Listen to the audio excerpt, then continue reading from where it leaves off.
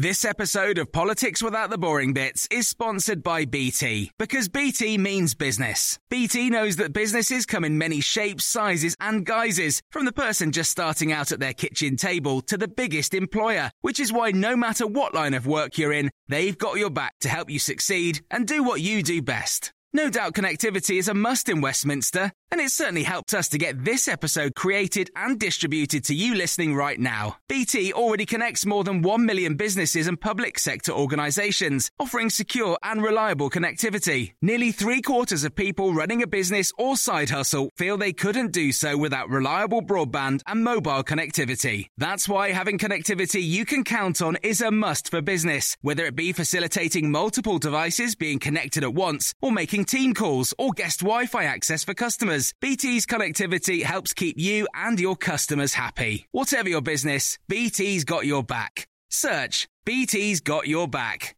This episode of Politics Without the Boring Bits is brought to you by Luton Rising, owners of London Luton Airport, the UK's most socially impactful airport. Find out more at lutonrising.org.uk. Hello, this is the Red Box Podcast. I'm Matt Chorley. Don't worry, I've not been suspended for 90 days. Don't forget you can listen to me live on Times Radio, on your DAB radio, on your smart speaker, or download the Times Radio app. But here on the Red Box Podcast, we bring you the best bits. We always bring you the columnist panel and the big thing. The big thing today, we're taking a look at freedom. They talk a lot about it in American politics, but what does it really mean to Brits? The pollster Frank Luntz takes us through the British attitude to freedom and whether or not either of the main political parties could capitalise by talking about it more. That's coming up in just a moment, but as we always do on a Tuesday, stand by, it's these two. In a world of politics without the boring bits, get ready for blockbuster debate on Times Radio. One is the wise voice of experience. The other, the young genius learning from the master. Together they are Finkelstein and Zeffman. Daniel Finkelstein and Henry Zeffman on Times Radio. You've got a friend in me. So which dynamic duo are you this week? Woody and Buzz, I guess. Woody and Buzz, the Woody and Buzz of news analysis. Oh, I see. Which is I'm going to say you're Buzz Lightyear, Danny, and Henry, you're Woody. I think that's the wrong way round. Is it? Woody is solid and dependable in experience. Yeah, that's true. Danny. and you're Buzz prone is to malfunction. Prone to malfunctioning and a bit of a strange addition to the mix. Anyway, there we are. Well done. Good. I suppose we'd actually move on and talk about the action. Danny Finkelstein and Henry Zeffman are both here now. This is a trigger warning, because yesterday we banned talking about him. But today we are going to talk about what happened in the House of Commons yesterday and the question of privilege and what we actually learned from the debate. Did you watch all of it, Danny? Not absolutely all of it, but yeah, I watched large parts of it. It was pretty interesting. There were some very good speeches. Theresa May was very good. Andrea Leadsom was very good. Margaret Hodge was very good. Harriet Harman was excellent. They really hit the point, which was it was about lying to the House of Commons. Unfortunately, Thangam Debonair and her surname is Brock, and I can't remember the Deirdre Brock, the SNP MP, decided to go on the parties. I couldn't disagree with anything they said. They also were critical of the Prime Minister. I thought that was actually merited, I'm afraid, for not coming. But I think it was a mistake because this was an important occasion where Parliament was asserting its sovereignty. But the most interesting thing was the poor number and quality of people supporting Boris Johnson. You can see why Jacob Rees-Mogg has emerged as his closest ally. He was by far the most eloquent of and coherent of his defenders. But it was, I said it, you could see the hole in his argument, from a sky. What he did, it's a very classic things. He found all the things he felt were wrong in the report and tried to pick them apart, but never really dealt with the central point, which was he told the House of Commons repeatedly that he'd been given assurances he had not been given and had been told he couldn't repeat. In fact, I think we've got a clip of Jacob Rees-Mogg and Harriet Harman. Let's take a listen. I'm very grateful to the Right Honourable and Learned Lady, but I wonder if she could say something of her own position in relation to the precedent set by the Judicial Committee of the House of Lords, when a decision on which Lord Hoffman was involved was set aside not because he was biased, but because of the perception of bias. In relation to her famous tweets, how does she think she met the Hoffman test? I made it my business to find out whether or not it would mean that the government would not have confidence in me if I continued to chair the committee. And I actually said I am more than happy to step aside because perception matters, and I don't want to do this if the government doesn't have confidence in me, because I need the whole House to have confidence in the work that the committee has mandated. And I was assured that I should continue the work that the House had mandated with the appointment that the House had put me into, and so I did just that. I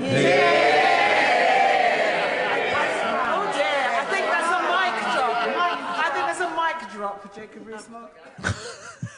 I'm not sure who that was. It was interesting, Henry, that this was an argument she hadn't put forward before, when all the complaints about her bias or allegations of bias or prejudging the case. She'd asked Number 10 and they'd said it was OK. Well, I think she's tried throughout to kind of rise above the fray, and I think that's a wise decision on her part if she wanted to be able eventually to make her first public comments on the case when presenting the report to the House of Commons, which is what she did yesterday. There's something strange in Parliament called the usual channels, which is this sort of black box in which discussions happen between senior people in the Conservative Party, often whips, and senior people in the Labour Party, often whips. And some of my best contacts on both sides of the House really clam up when they're asked about what's gone on in the usual channels. But one thing that I wrote in the Times a few months ago was about something that happened in the usual channels. And that is not what Jacob Rees-Mogg was asking Harriet Harman about, which was how could you stay in place? But it was how she became chair of this inquiry in the first place. Because, of course, she doesn't chair the Privileges Committee. Chris Bryant does, but he had already asserted that Boris Johnson had knowingly misled Parliament and therefore recused himself. And I'm told that what happened was basically that Labour whips went to Conservative whips and said, look, we have no interest in the chair, which had to come from the Labour Party under parliamentary rules, being someone who your side has no confidence in, who Boris Johnson will instantly denounce, because ultimately that means that this is not going to command the confidence of the House in the medium or long term. And so they basically presented the Tory whips with a list of potential names. I don't know who else was on it, but Harriet Harman was one of them. And the Tory whips, I've written this before, it's not been denied, said, they came back and said, he'd like Harriet Harman. And I think they've always had actually a surprisingly good relationship. Weirdly, Harriet Harman's aunt, I think, or cousin or something like that, is Boris Johnson's godmother.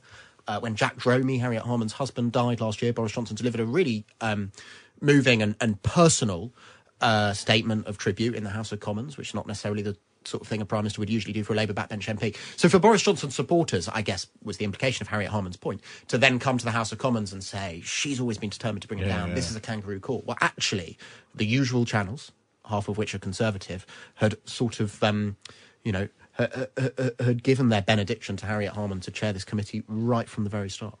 One striking thing during the debate last night, Hugo Rifkin, our Times colleague, tweeted saying, one startling thing about Rees-Mogg is how far he's fallen from what once seemed to be his own ideals. There was a time when he looked destined to be a grandee, a figure who could be speaker even, preposterous but authoritative. But instead he chose hyper-partisan hackery. There is something in that, isn't there, Danny? There was a time. There was a time when we thought he'd never take a government job. He wanted to be Speaker of the House and this sort of long-time, voice of authority on parliamentary, protocol in the Commons. And now he's just a sort of apologist for Boris Johnson. To be fair, he's a kind of an apologist for what he sees as his viewpoint, and he sees Boris Johnson as the best hope for his viewpoint. Let's put the best construction on it possible. But the interesting thing is that he and Boris Johnson should have ended up as allies at all. First of all, considering that Jacob Rees-Mogg has drifted to this position in the way that Hugo suggested, and Boris Johnson has also drifted towards him.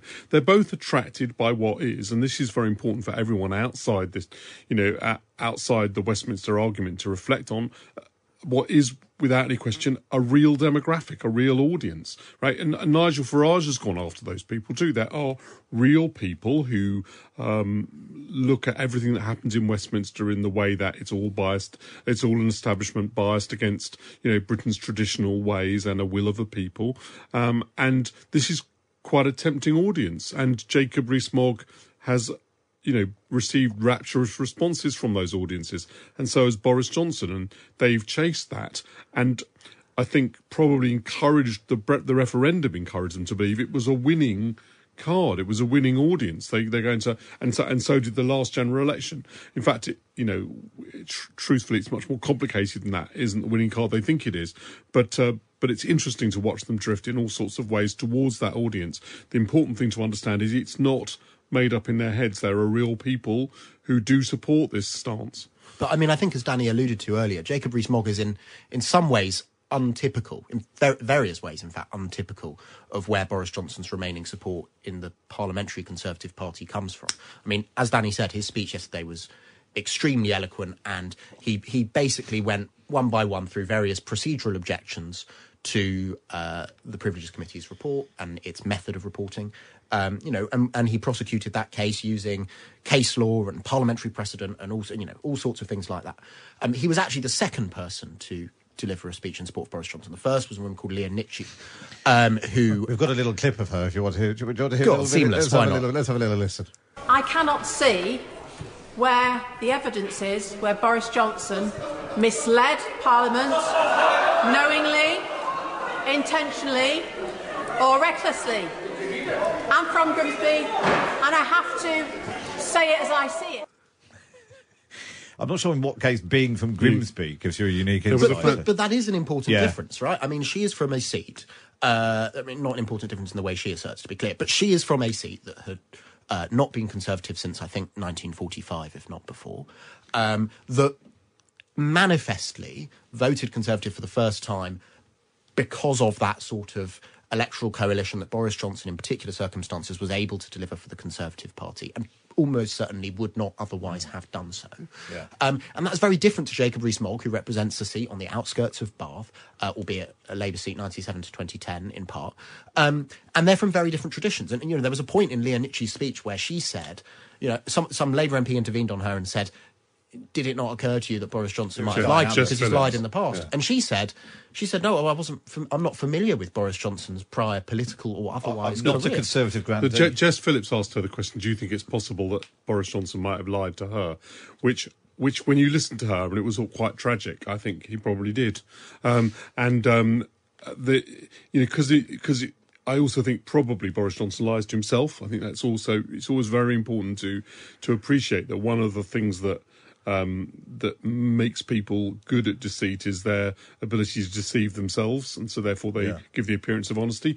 And I think that it was pretty interesting. Her speech was I'm afraid the only way of putting it was quite naive, and I thought she came across as really quite a nice person, but was floundering actually. Yeah, and it was, and then she didn't vote against it anyway. After all that? Well, look, I mean, it is clearly true that 7 understates the number of Conservative MPs who disagreed with the Privileges Committee's finding, methods, whatever, one or more of the above. However, it is also true that the fact that only 7 went through the division lobbies in opposition signifies an extraordinary diminution in the support that Boris Johnson has on the Conservative benches. And let's not underplay this. He wasn't Prime Minister 9 years ago. He was Prime Minister 9 months ago. And a lot of the people, looking through the division list last night, a lot of the people, including ministers and cabinet ministers, who went through the division lobbies in support of the Privileges Committee report 9, 10, 11 months ago would tell me in conversations around the parliamentary estate that they thought Boris Johnson, should remain in place, that they thought that he was being hard done by on Partygate. So I think that is an awkward position for many of them to find themselves in, to say the least. Henry, let's move away from Boris Johnson now and talk about, never mind his resignation honours list, what will Keir Starmer do about the House of Lords? Well, we have Labour's medium or long-term answer, which is abolish it and replace it with a Senate of the nations and regions, I think the phrase is. which was proposed by Gordon Brown in a very long report last year, but has been in some form Labour policy since 1997, if not probably before.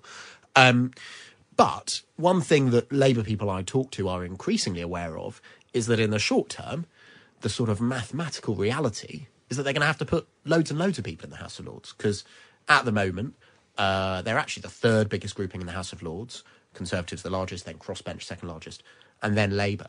And obviously the Lords has a constitutional principle of ultimate deference to the House of Commons, but it can delay things a lot. And to get Keir Starmer's agenda through the House of Lords, Labour people are talking about having to have a massive influx of dozens, if not perhaps more than 100, peers very quickly, should Starmer win the election, just to be able to get his business through the upper house. So, you had this week the spectacle of Keir Starmer saying that if he wins an election and then is Prime Minister, then at the end of that, in whatever circumstances he leaves office, he would not do a resignation honours list. But actually, the sort of more important, it's not about what he does on the way out, it's what he does on the way in. It's what his, to coin a phrase, appointment honours list might look like. And that's a really fascinating question, because Labour's benches in the House of Lords, as benches in the House of Lords perhaps are want to be, quite old, and the number of them who do a lot of the work is fairly small.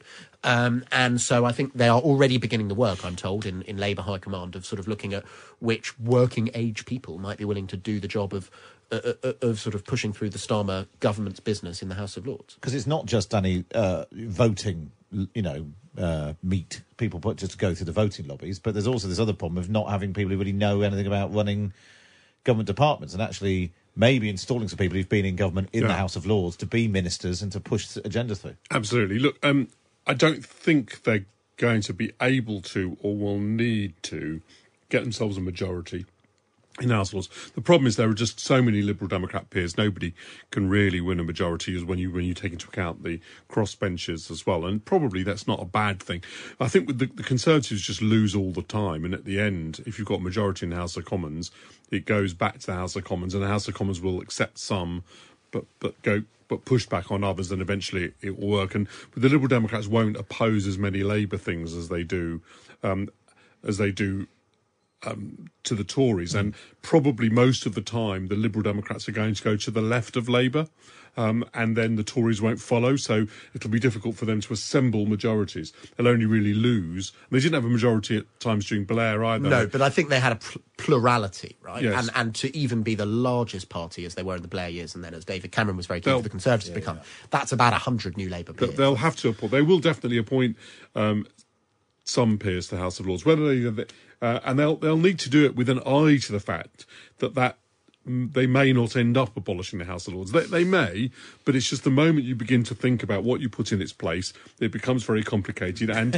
if you're the government, very obstructive. You're going to create another body which you may not have a majority in. With the House of Lords, they're safer off than they'll be with another body that they're going to appoint that could stop them legislating without a written constitution. No, I think Labour's plans to abolish the House of Lords and look, to be fair to Keir Starmer, he sort of draped himself in them, embraced them last year, so you have to take him at his word.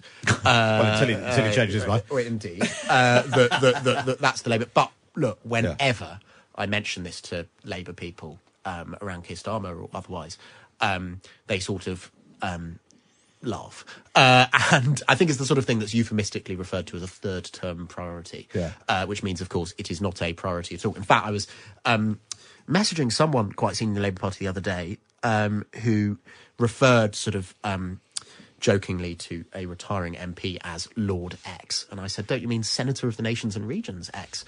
And they replied, I'm a realist, Henry. I think that's kind of how that policy is treated. It'll be interesting to see how that pans out. Daniel Finkelstein and Henry Zeffman there. Of course, you can read them in the Times every week. Just get yourself a subscription. Go to thetimes.co.uk/Times Red Box. Up next, we're talking freedom.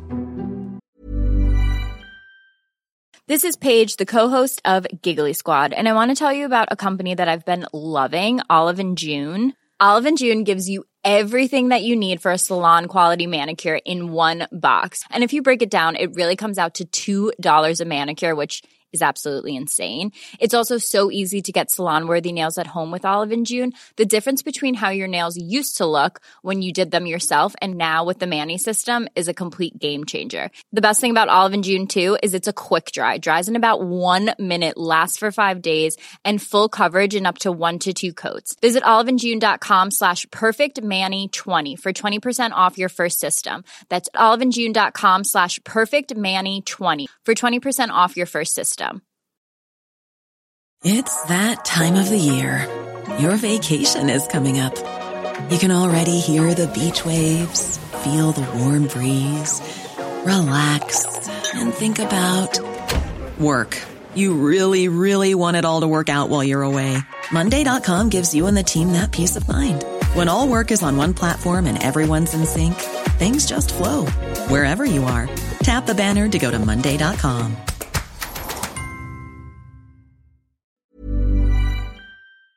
This episode of Politics Without the Boring Bits is brought to you by Luton Rising, owners of London Luton Airport, the UK's most socially impactful airport. Find out more at lutonrising.org.uk.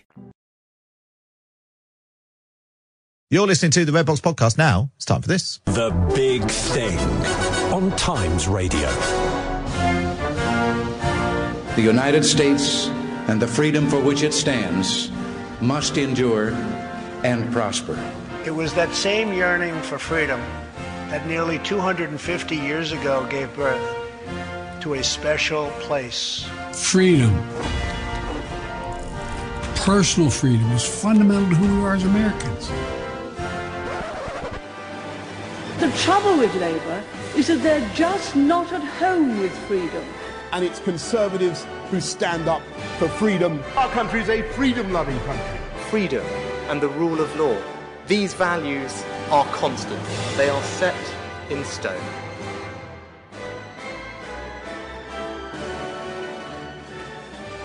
Freedom, freedom, freedom.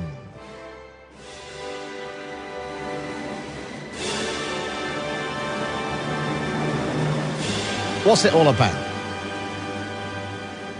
It's a concept which is used actually a lot by American politicians because it's deeply ingrained into the sort of US national psyche. But does Britain care about freedom?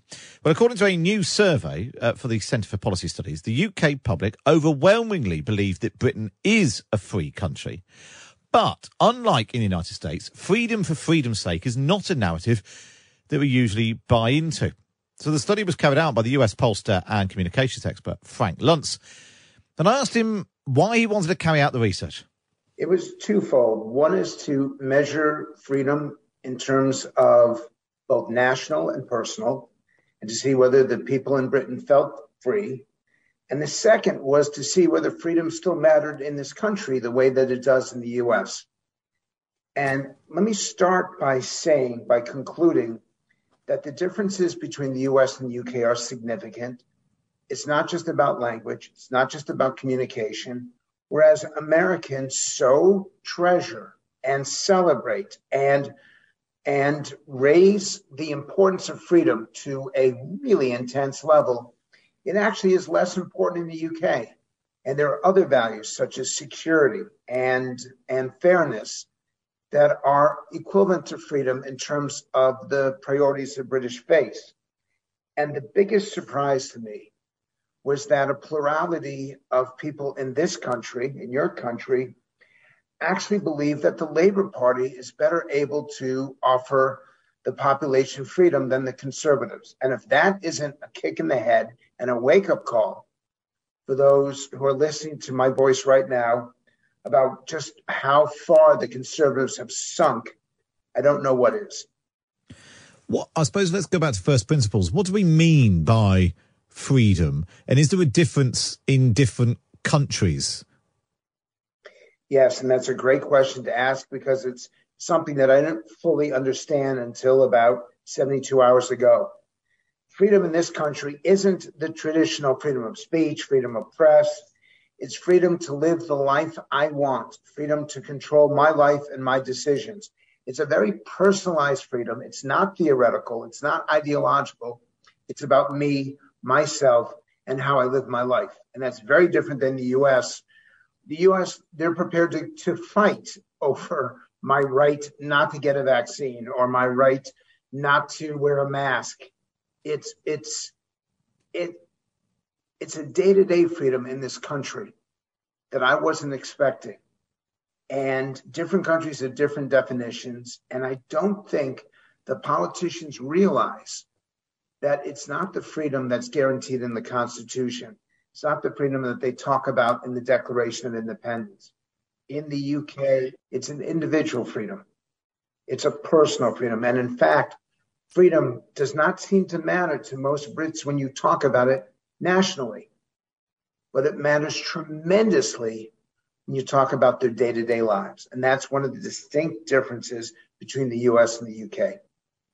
Do you think that's why, particularly in relation to the where you talk about masks and so on, the response to the pandemic and lockdowns actually, and it's changed slightly since, I think the public opinion shifted, but during the pandemic in the UK, people who opposed the lockdown on libertarian grounds were sort of few and far between, and they were sort of treated as a sort of crank, marginal group. It really wasn't a sort of wrap yourself in the flag, this goes against our freedom as Brits, in a way that was definitely part of the sort of national conversation in America. Absolutely. In fact, I would say that Americans look at freedom almost religiously, that it's part of their faith. It's part of how they define themselves, their country, and whether the country's successful or not. And in the UK, fairness has an equivalent impact on people as freedom. And in fact, if you prioritize freedom, I know you're a conservative. If you prioritize fairness, I know you're with Labour. And these partisan differences are significant. And let me add one more key component. Younger people are least concerned about freedom, even though they have the most to gain or lose, depending on how much freedom they have. And older people over age 60 are most concerned about freedom, even though it really actually matters to them less.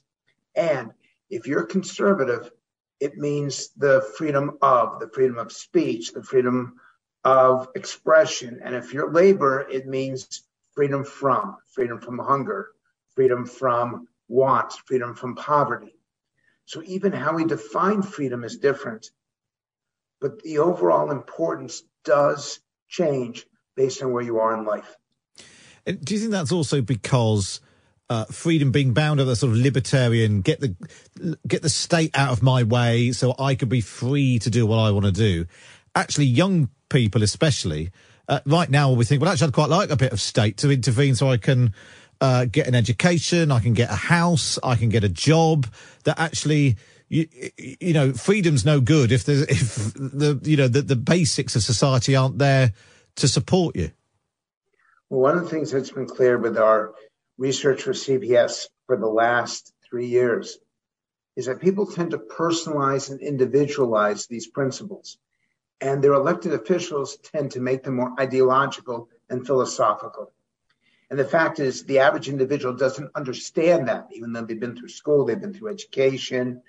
They see theories and philosophy in terms of how it impacts them as individuals. So if you're trying to get a house, you want the freedom to live where you want to live, and you want to deny someone's freedom to prevent you from building somewhere.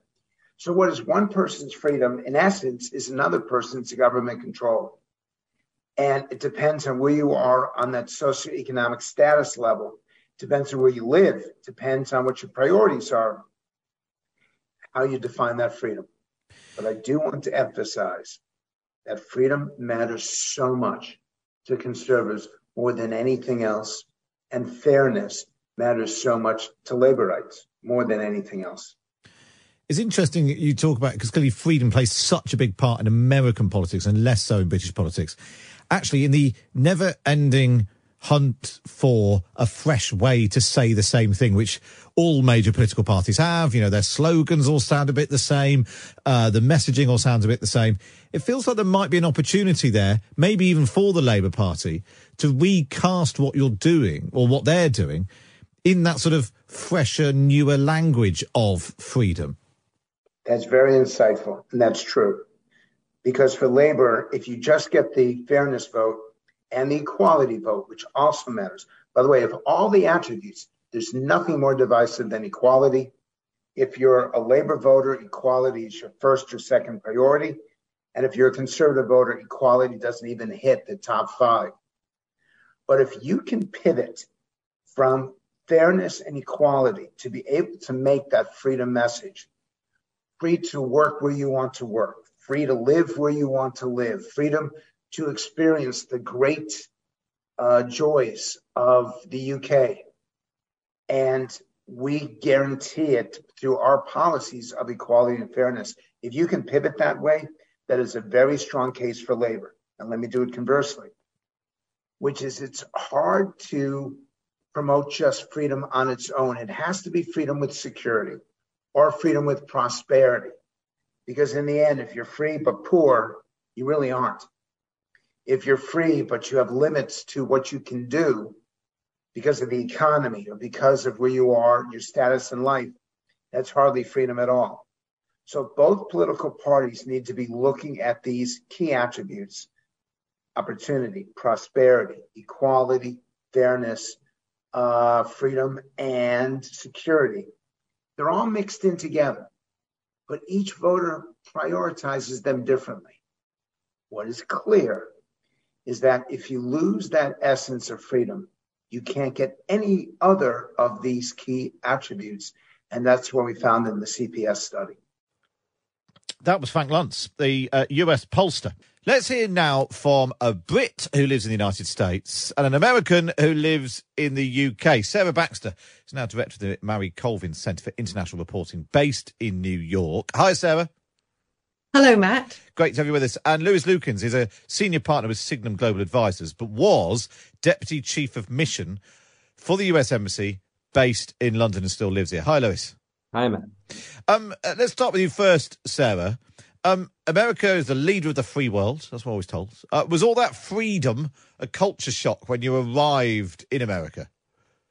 Certainly up to a point, because one of the things that's been happening in America more recently, I'd say, than when I lived there before, around 2001 to 2010, I went back again in 2020. What I was discovering was a sort of new concept of freedom, in my view, among the sort of more Trump-like supporters, which was the freedom to be selfish and the freedom to say, well, F you to other people's freedoms. My freedom counts for more than yours. So that, I think, was what was going on with I don't have to wear a mask or get a vaccine because that's my personal right. And I don't care if I'm impinging on your freedom to be healthy. Or I have my freedom to own a personal arsenal of weapons. And I don't care if that makes you feel unfree and unsafe. You know, if I'm able to carry a gun, a loaded gun, out onto the streets and into potentially a school where your kids are, etc. Well, that's considered a personal freedom by people who believe in the Second Amendment rights and an unfettered interpretation of it in the Constitution to carry a weapon. But that makes me feel kind of less free, because it makes me anxious that so many fellow citizens in the US are armed and loaded up. So that's what I would say is an increasing feeling of freedom to be selfish, which I think the Tories have to be careful of in Britain. You know, just looking at that video of the lockdown party, say, where, people in Number 10 obviously felt free to have a good old shindig, mingle and jingle. Jingle and mingle, yeah. But nobody else did. They all had to be locked down in their homes. So this is where I think Frank Luntz is, and you were insightful about opportunities for Labour. Lewis, I suppose the reverse question: did you feel less free when you arrived in Britain? No, I mean, I find Britain to be a very free place. And I think what's interesting is the contrast with the United States, and sort of coming back to what Sarah was just saying, whereas there are these issues, whether it's guns or abortion or education, that the Republican Party have seized on to sort of push this idea that you're entitled to what you want. That's your freedom, regardless of if that means trampling on somebody else's freedom.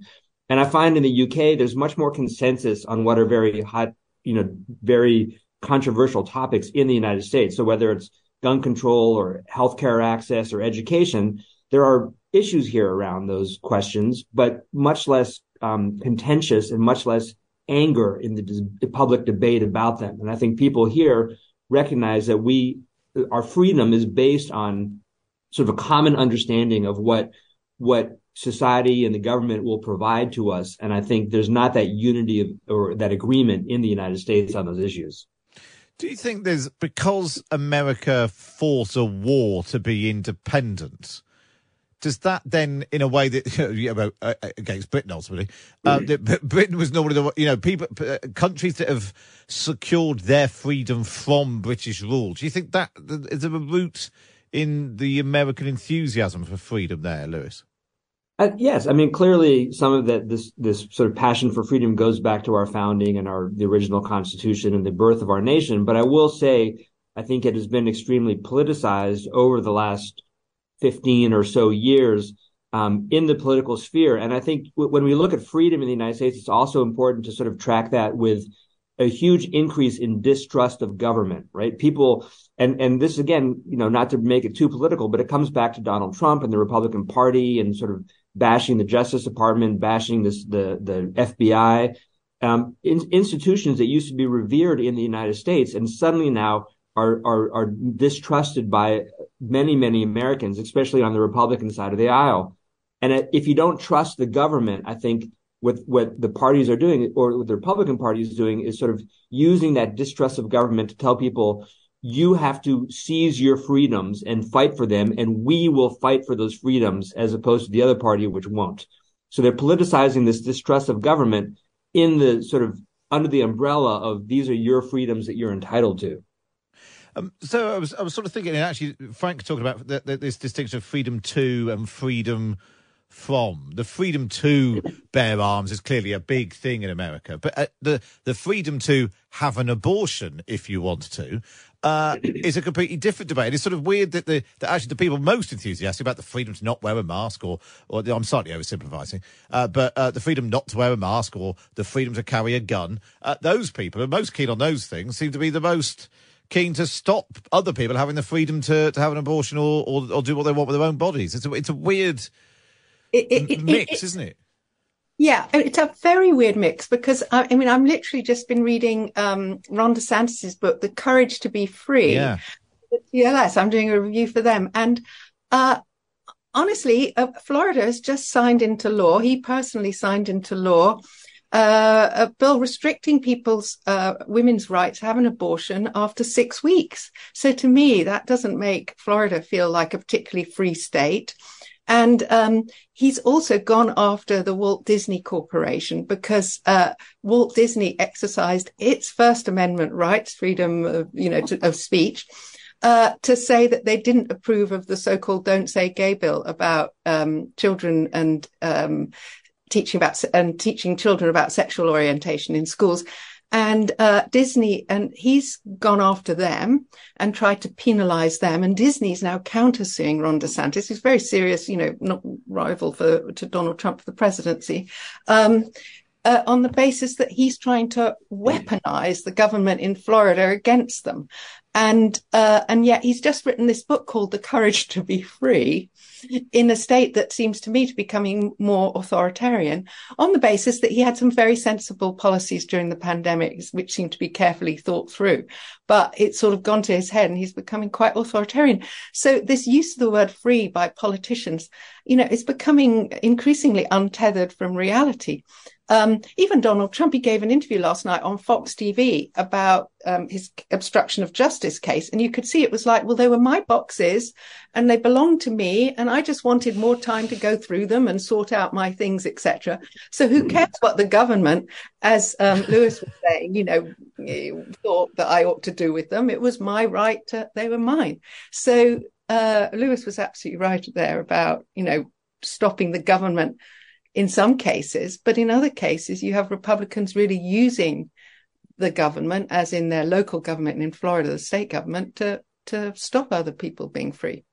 Is it that? Sorry, go on, Lewis. Sorry, I think it comes to this question of freedom from or freedom to, and I think what the Republicans are sort of pushing, and someone like Ron DeSantis is pushing, is freedom from being exposed to things that you may be uncomfortable with, whether it's, your child has a classmate who has gay parents, or there's a book in the school library that talks about, lesbian couples. All these things that Ron DeSantis is banning or trying to reduce in the name of freedom is really freedom from being exposed to anything that you don't like or that you're not comfortable with, which kind of goes against the grain of the United States being this great multicultural melting pot society. But he's also just, there's a law coming up in Florida, which already exists in a number of Republican states, where you don't even need a permitless carry of a weapon. And that is really a loaded weapon, moreover. And now that you are free to carry your loaded weapon, but that certainly impinges on other people's freedom, I would say, to feel safe. It's really interesting. And just in terms of this survey that Frank Luntz has done, in the UK in particular, younger people are less interested in freedom. And I know I sort of slightly put this point to him that actually, if you can't get your degree, if you can't buy a house, if you can't get a job, if you can't, afford to put food on the table, then, worrying about the concept like freedom, I can understand why they might have fallen down the list. I just wonder, to both of you really, Sarah, first of all, do you think there is an opportunity for British politicians, maybe it is the Labour Party, to sort of to frame their pitch through the prism of freedom, that we want you to be free to have the freedom to have a roof over your head, a decent job, security, freedom and security going together. There is an opportunity there in Britain in a way that we haven't really heard before. Yeah, I think you had that in America in the 30s and the Roosevelt years, when you had the sort of freedom from fear, freedom from want being put as one of these freedoms. It was more severe then, but that idea that, I think that the idea that the young people have the idea that opportunities are being taken from them. And I think that's why they feel less free. So I think the idea that you could, be free to lead the sort of life that your parents might have enjoyed, that you feel is becoming increasingly impossible for you, that would be a winning message. But of course, Labour already has, I would have thought, the youth vote. They have to go after the elderly. Yes, an older people. That's the problem. And actually, it might more appeal to them. What do you think, Lewis, having been in the UK for a while? Yeah, I mean, I think that, the notion that we can provide you freedom to, whether it's to buy a house, to get educated, to have decent health care, to live where you want to live, to breathe clean air, all those things are very compelling messages. But as Sarah said, they resonate mostly with young people who are probably already Labour voters or the United States Democratic voters. So the trick is to sort of to frame that freedom to message to an older generation that is probably already has what they mostly want and need. That older generation, I should say, speaking as a parent myself, though, of course, is worried about their kids' generation. Yeah. So that's one way that you can try and bridge that. You could maybe frame it as that's a freedom that you had as parents, grandparents, that we think that everyone should therefore have. That sort of, what's the Ed Miliband tried to sort of frame it as the British dream, wrapping it in the sort of the American dream. It never quite landed. But it's a really interesting debate as to whether or not there is an opportunity there for. I mean, it's something that the Tories could try and do as well.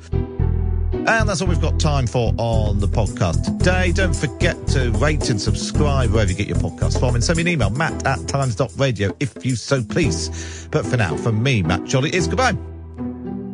This episode of Politics Without the Boring Bits is brought to you by Luton Rising, owners of London Luton Airport, the UK's most socially impactful airport. Find out more at lutonrising.org.uk.